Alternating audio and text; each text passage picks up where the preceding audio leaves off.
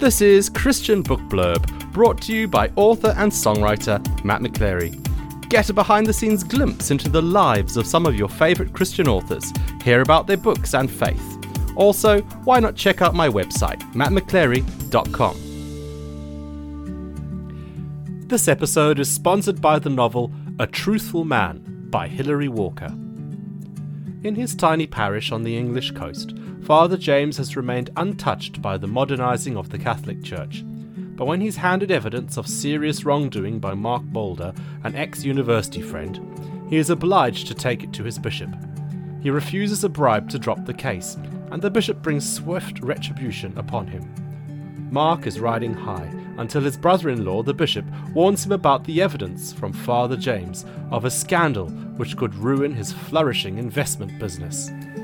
Alarmed, Mark tries to dissuade the priest from pursuing justice against him for the sake of their old friendship, but Father James cares far more about the man's eternal salvation than his secular ambition. He stands firm and suffers more reprisals from his bishop.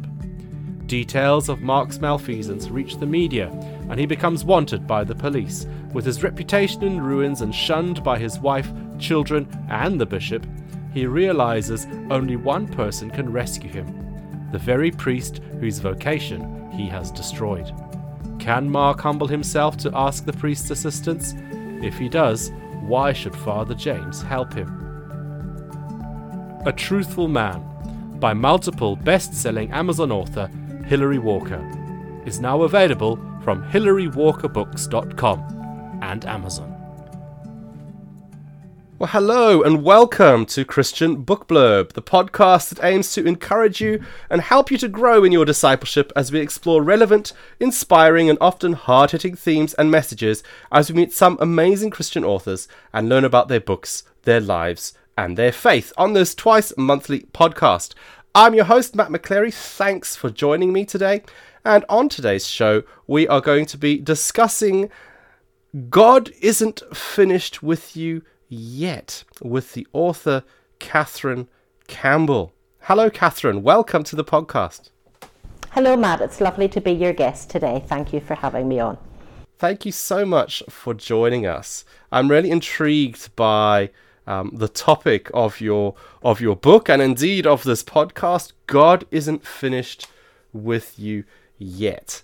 Who was the book written for? Who did you have in your mind when you thought about writing this book? I think the title gives away the answer to your question to some degree, because the word you includes all of us. All of us at some stage or other encounter some difficulty in our lives. But when I was thinking about writing this book, the people that I had in mind were particularly those who have been crushed by difficult circumstances in their lives, where they have allowed the circumstances to define them.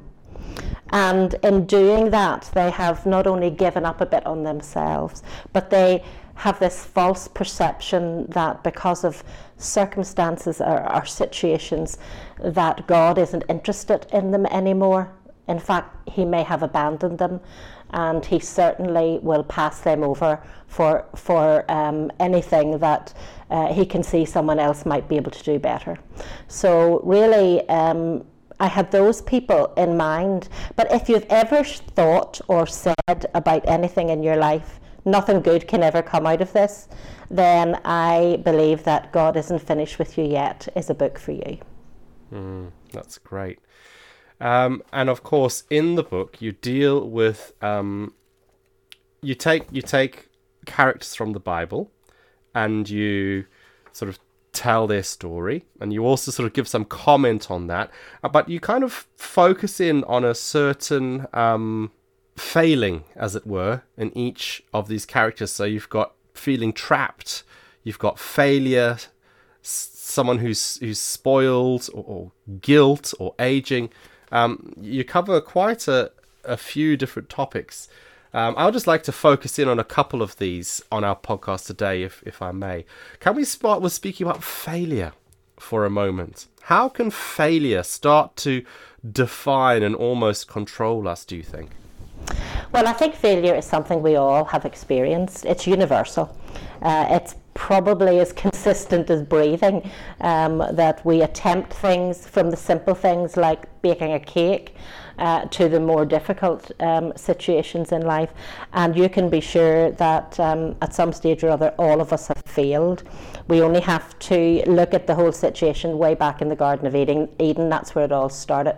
We're flawed human beings, so we are prone to sin, but in the midst of all of that comes failure. I'm not saying that that's always sin, but I'm saying we are flawed human beings.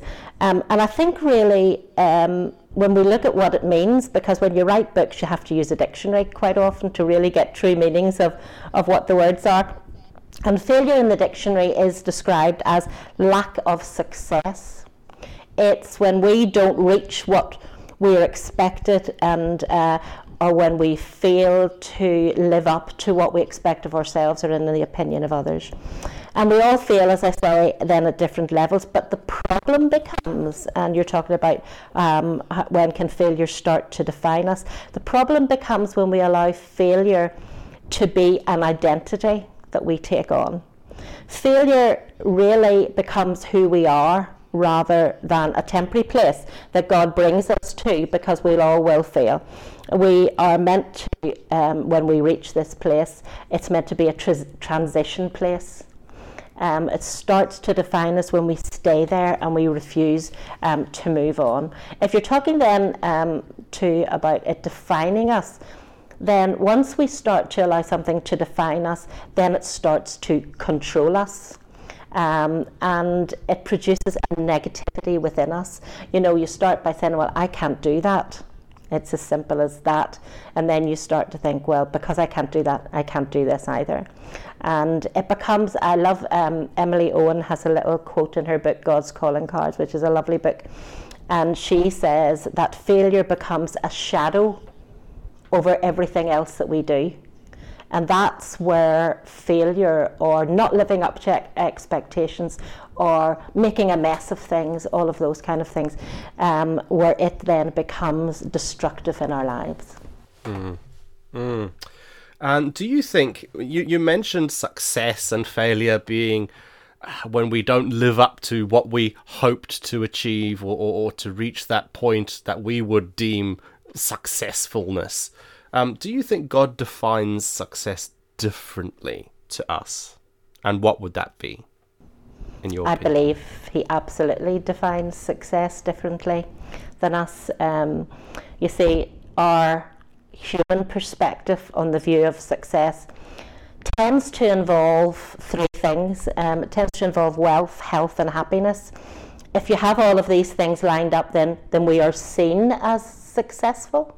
From a human and a secular perspective. But then what happens then, if any one of those things, or if all three of those things are missing, then a sense of failure hangs over us, because we're only looking at what is expected of us by the society that we look in. But my reading of Scripture is really that God doesn't measure success by our achievements. Sometimes even as Christians we think the busier we are, the more successful we are spiritually. And that's a huge issue, because we live lives that are busy because we have made them busy. And God doesn't measure our success by how much money we have in the bank or how skilled we are. In fact, I believe that God measures our success in how much we depend on Him, so that others can see that our strength comes from Him. It's not because we are somehow or other better than other people. I love Paul, and I love the book of Philippians. It's such an encouraging little book. And he said something amazing from a Roman prison. He said in Philippians 1 and verse 12, I want you to know, brothers, that what has happened to me has really served to advance the gospel. Now, where he was would not have been seen as a success. The evangelist who was meant to be covering all of these places couldn't get out of prison, wouldn't have been seen as success. But then he goes on a couple of verses later in all of this, and he says, my imprisonment is for Christ. What was different in his view of success and the world's view of success was that it was rated by an eternal perspective. It wasn't just the getting of now, but it was exactly what God wants us to have. Personally, I had big plans for my life, and I may have not got what I thought was right for my life. In many ways, I may have thought that where I ended up for a certain period of time was a failure. But because I ended up, rather than becoming a foreign missionary, I ended up caring for 2 profoundly disabled children. And now, all of these years later, I totally agree with the Apostle Paul, because I believe that what has happened to me has really served to advance the gospel. So therefore, God's view of success is marked by how dependent we are on him so that he can use us, because he's thinking about more than the now, here and now. He has an eternal perspective. And therefore, that's where the difference comes in how we look for success and how we look at wonderful. Success. Mm-hmm. That's really good. Thank you, Catherine. Thank you for sharing that bit about your life as well. It's really, really valuable. Thank you. So with this whole idea of juggling with success and failure, what can we do to navigate times where we feel we've failed? So, yeah, over to you. Sorry. Yeah.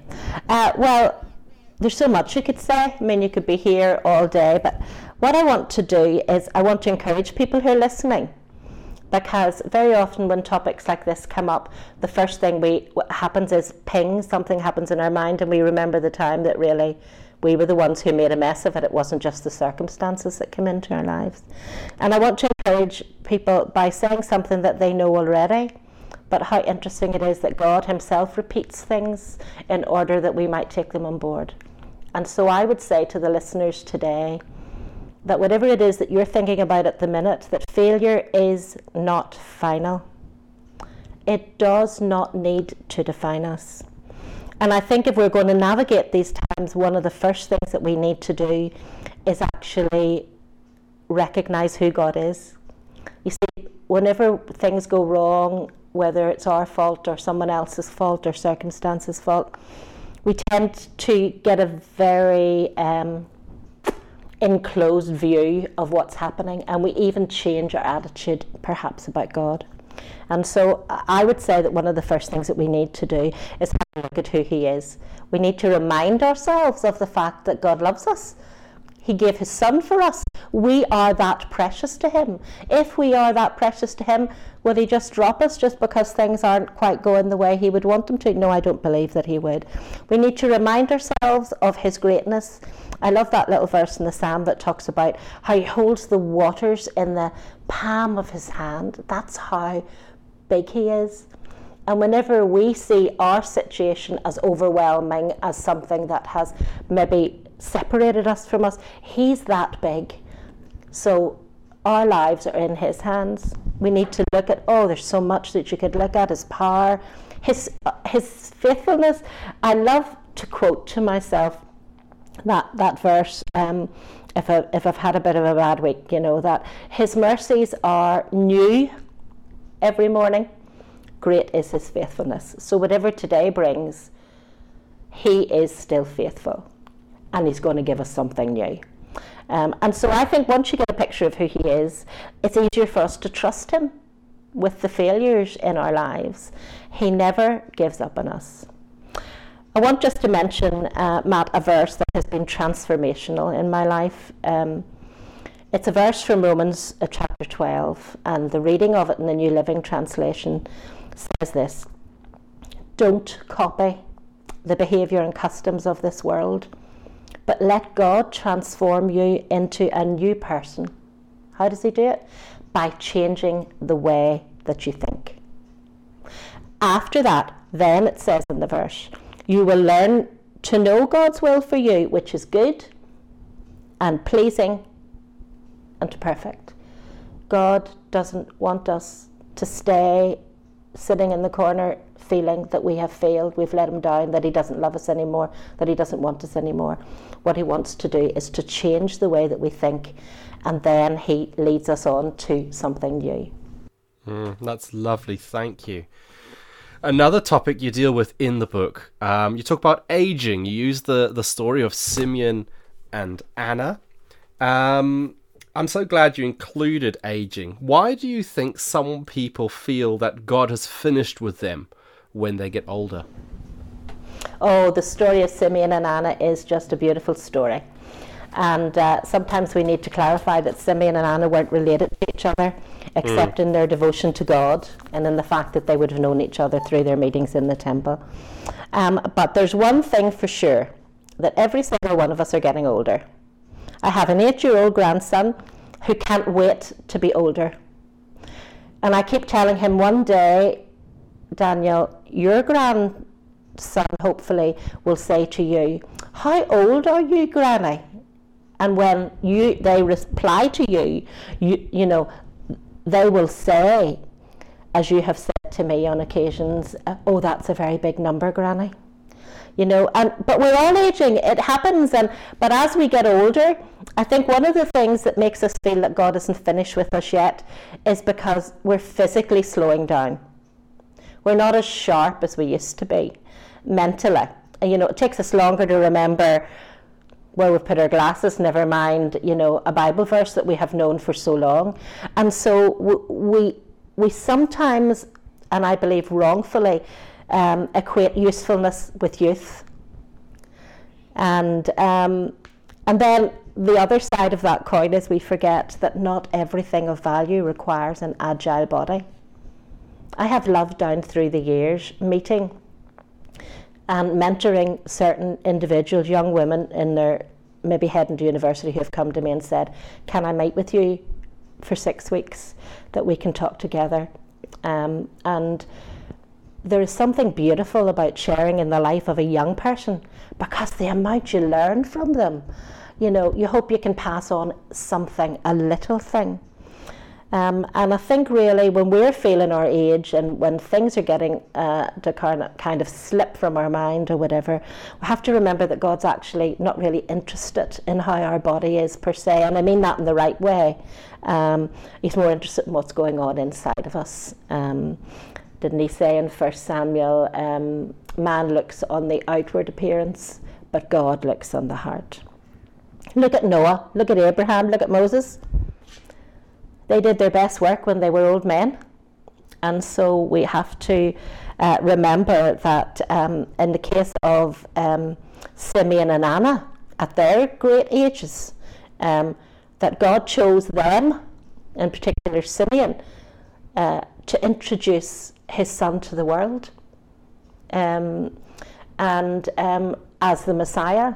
And so I think it's amazing that we just need to recognise that God isn't finished us when we get older.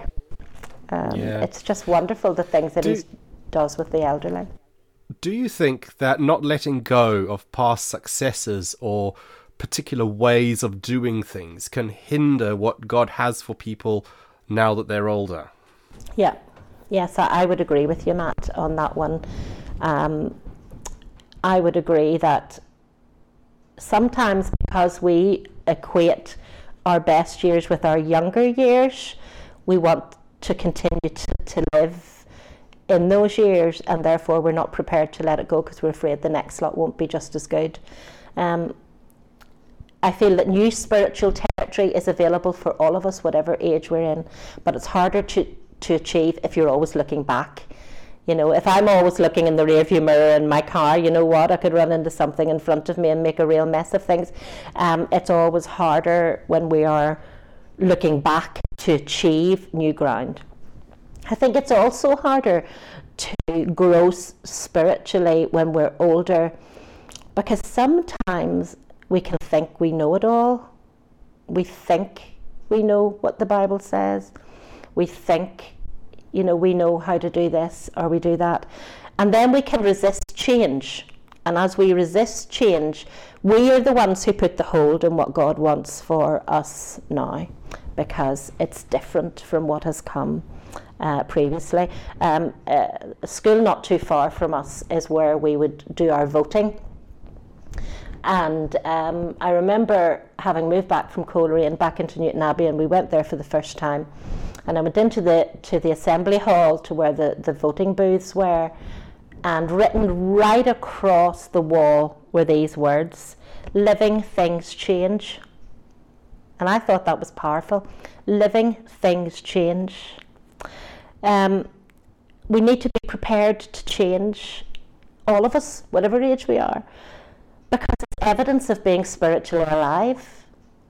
The Dead Sea's dead because it only takes in, it never gives out, it becomes full of salt, and a pond will be stagnant when there's no new water coming in to flow through it.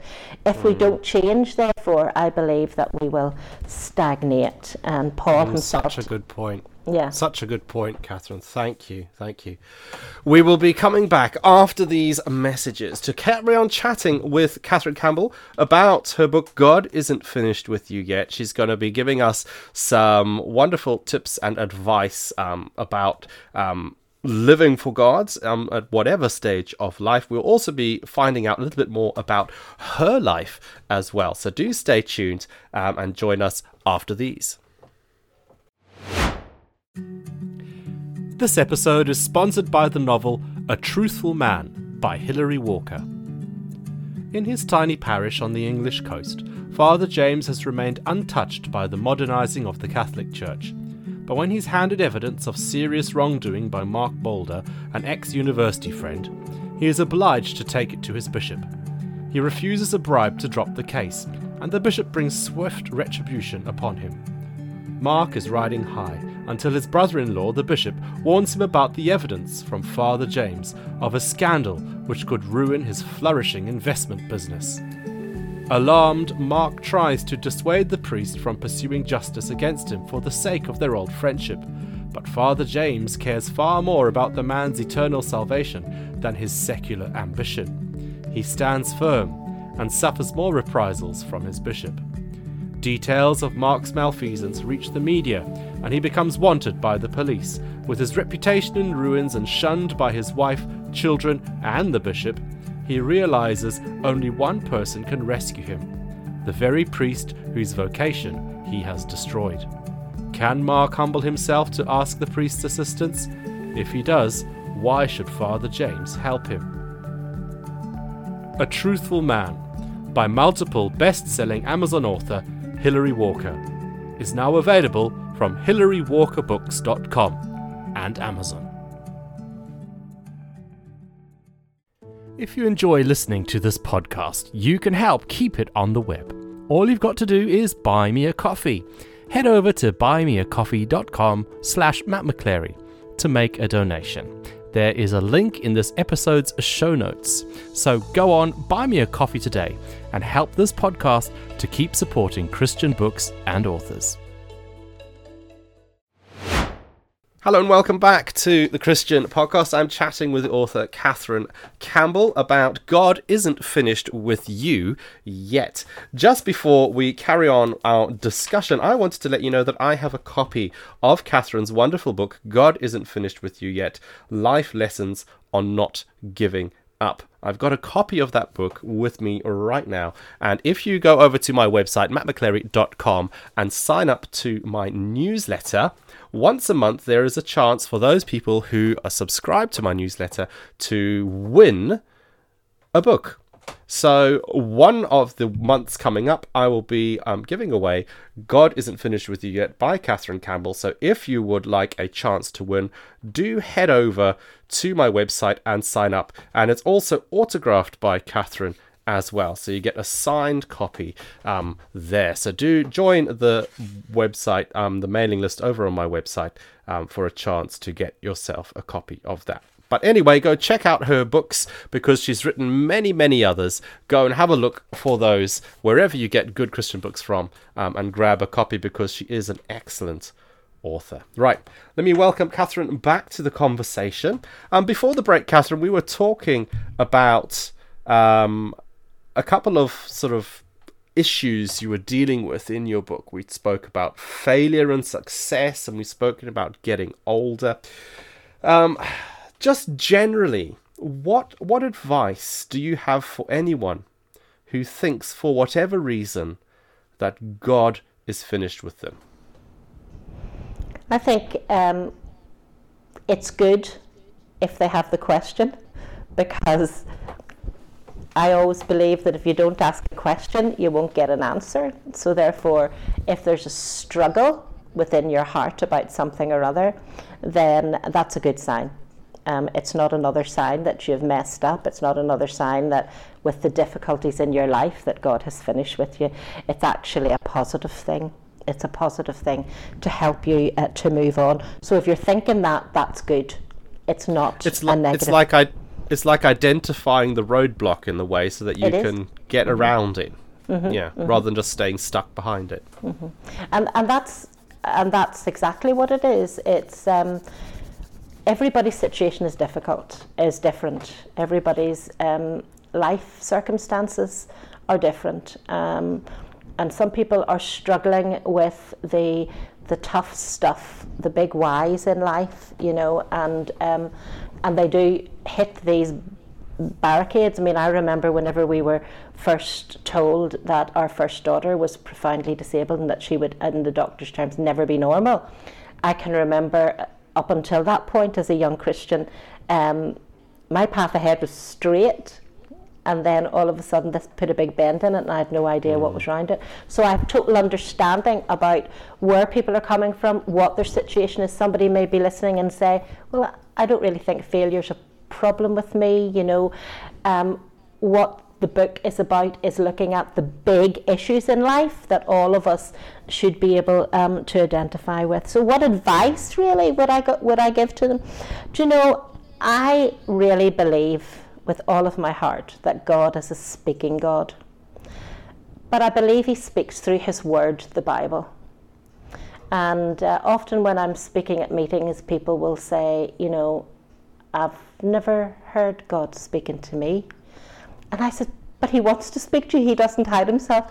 But if you want to hear God speak, then you got to open the book. If you have some concerns in your life and you feel that God has abandoned you, then I want you to look at certain promises that God gives. I mean, I love what Joshua says, what God says in Joshua chapter 1 and verse 5, because he says, I will never leave you. So, do you believe what God says or do you not? You feel abandoned? It's not true. You're being lied to, probably by the father of lies, who is the devil. God says, I will never leave you.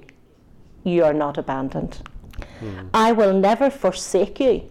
Doesn't matter what you've done. God will never waken up one day and say, see that Catherine Campbell, she never gets things right. I'm just not going to love her today. I will never leave you. I will never forsake you. So I believe that even in the simplest of way, through God's word, seek out the things that's going on in your head. Seek out what he says in his word.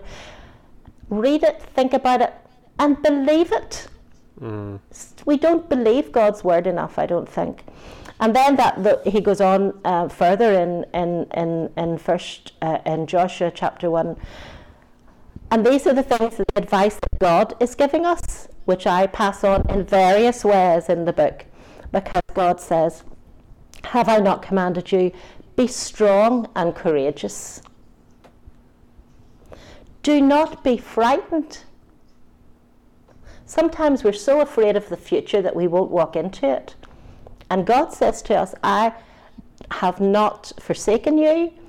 I will be with you. He says, so therefore, in light of this, be strong and courageous. Don't be afraid. Don't be dismayed. Disappointment is a huge issue in our lives regarding where we think God has maybe let us down. And so God says to us, do not be dismayed. And then this beautiful end of the verse that says, for the Lord your God is with you wherever you go. Into the pit of despair, down through the valley of grief, Wherever you go, he will be with you. You have to believe him, and you have to listen to what he says. God loves us, as I said a minute ago. He loves us too much to give up on us. But you've mentioned the little life lessons bit in the book, because the book comes in sections, and the life lessons. Yeah. So let's just talk about sort of how the book's structured for a minute then. So you've got these sort of main themes to do with life lessons and not giving up, like failure and guilt and aging and that sort of thing. And you've linked those to certain characters in the Bible, like John Mark, Judah, the woman of Samaria, Simeon and Anna, as we've mentioned. And I love the way how it's structured in that there's a... Would you call it biblical fiction? Because I know in the book you say that it's very well researched and it's all based on historical facts. You don't add anything extra to the story. How would you describe the first sort of bit of each section? Yeah. I tend to prefer the term retelling, because yes, I have to be honest, there are certain things obviously that I make up. Sometimes I even make up a name when it's not there. But I even look at those names. Sometimes it can take me hours to look for a name for someone who is unnamed in Scripture, so that it's relevant to what's going on in the passage. So I do these retellings.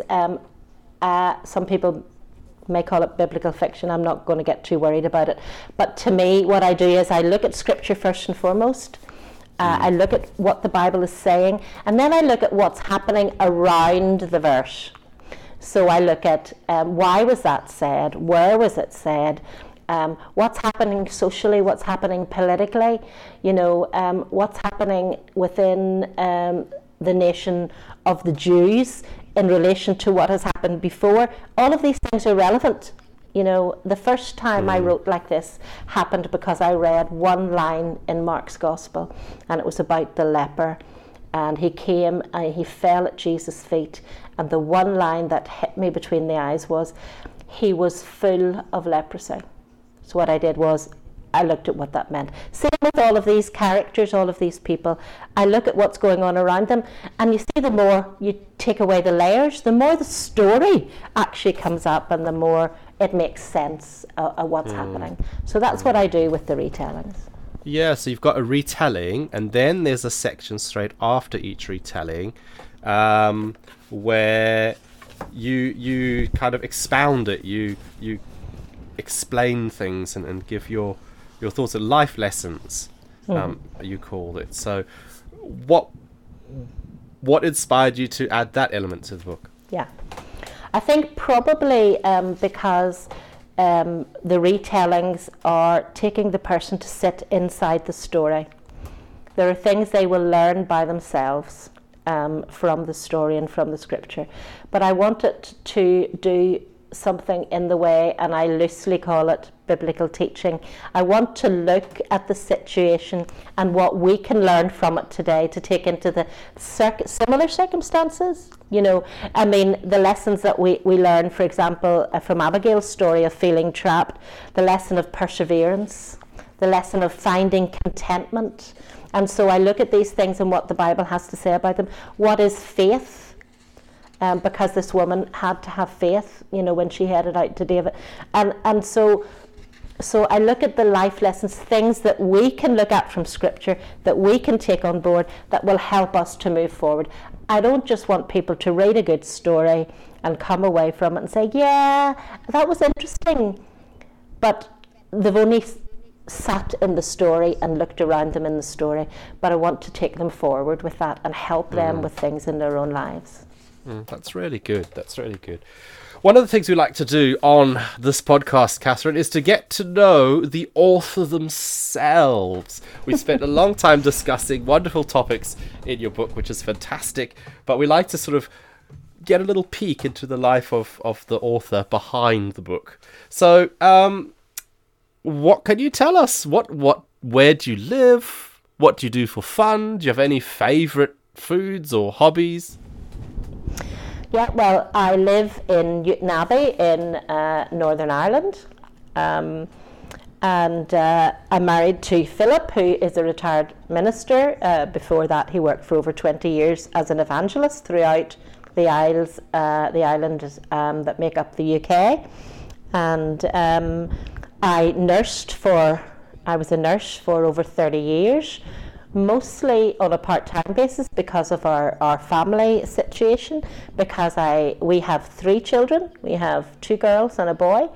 Both of our girls were born profoundly affected by a condition called microcephaly, where their brains did not grow properly, and so they needed all care. Cheryl died when she was 10 and Joy died when she was 13. We have a son as well, who is a great musician. He's a father, he's married, he's a father. He has given us 2 beautiful grandchildren, so that's kind of the family situation as far as concerned. What do we like? What do we like to do? Well, we don't live too far from, matter of minutes away from the Belfast Loch, so we like to walk. Nice.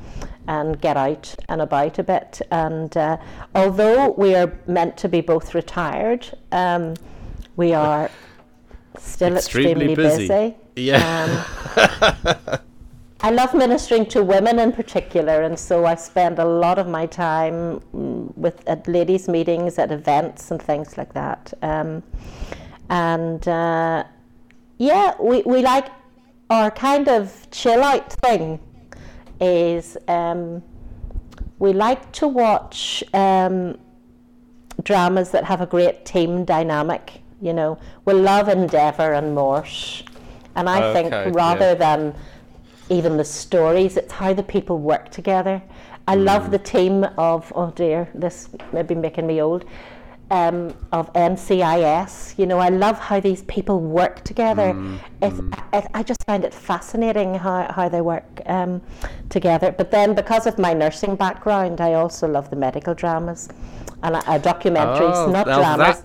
I don't like the medical dramas, apart from Call the Midwife. Call the Midwife is a okay. Is an I think there's a one. lot of fans of that one. Yeah, I was going to say that was quite one. surprising, because some of the people I've spoken to who work professionally, like people who used to be policemen, they can't stand watching police shows, or people who used to be doctors, they can't stand medical dramas because they say, it's just all made up and it doesn't happen like that in real life. So medical documentaries rather than drama. Like surgeons at the end of life, you know, and where my husband has to leave the room because he can't stand them watching them cutting someone open, whereas I find it fascinating. You know, I even watched a surgeon online doing a knee replacement before I went to have my knee replacement. So yeah, that's kind of who I am. So yeah, lots of wonderful. Things. That's great. That's fantastic. Have you got anything coming up? Because I've already mentioned that you've written loads of books before. This isn't the first book of yours that I've read. I've read some others as well. Thank you. Have you got anything else in the background that you're working on? Yeah. Actually, we're at the editorial stage of the next one, which will be number 9. Exciting. And it's coming out in October.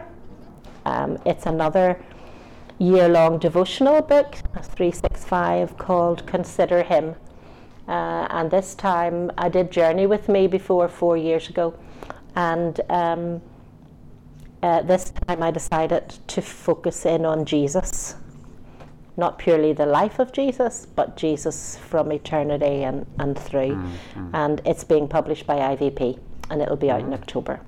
Oh, wonderful. We look forward to that one. Thank you, Catherine. Thank you. And where can people find you online? Where can they find... Have you got a website? Where can they get your books? All that sort of thing. Well, my website is very easy. It's Catherine-Campbell.com. So yes, I have a website, and books are available from my website, but I really like to encourage people to buy from their local Christian bookshops, simply because I feel it's so vitally important to keep Christian bookshops on the high street and to encourage the people who are ministering to folk when they're coming through the doors.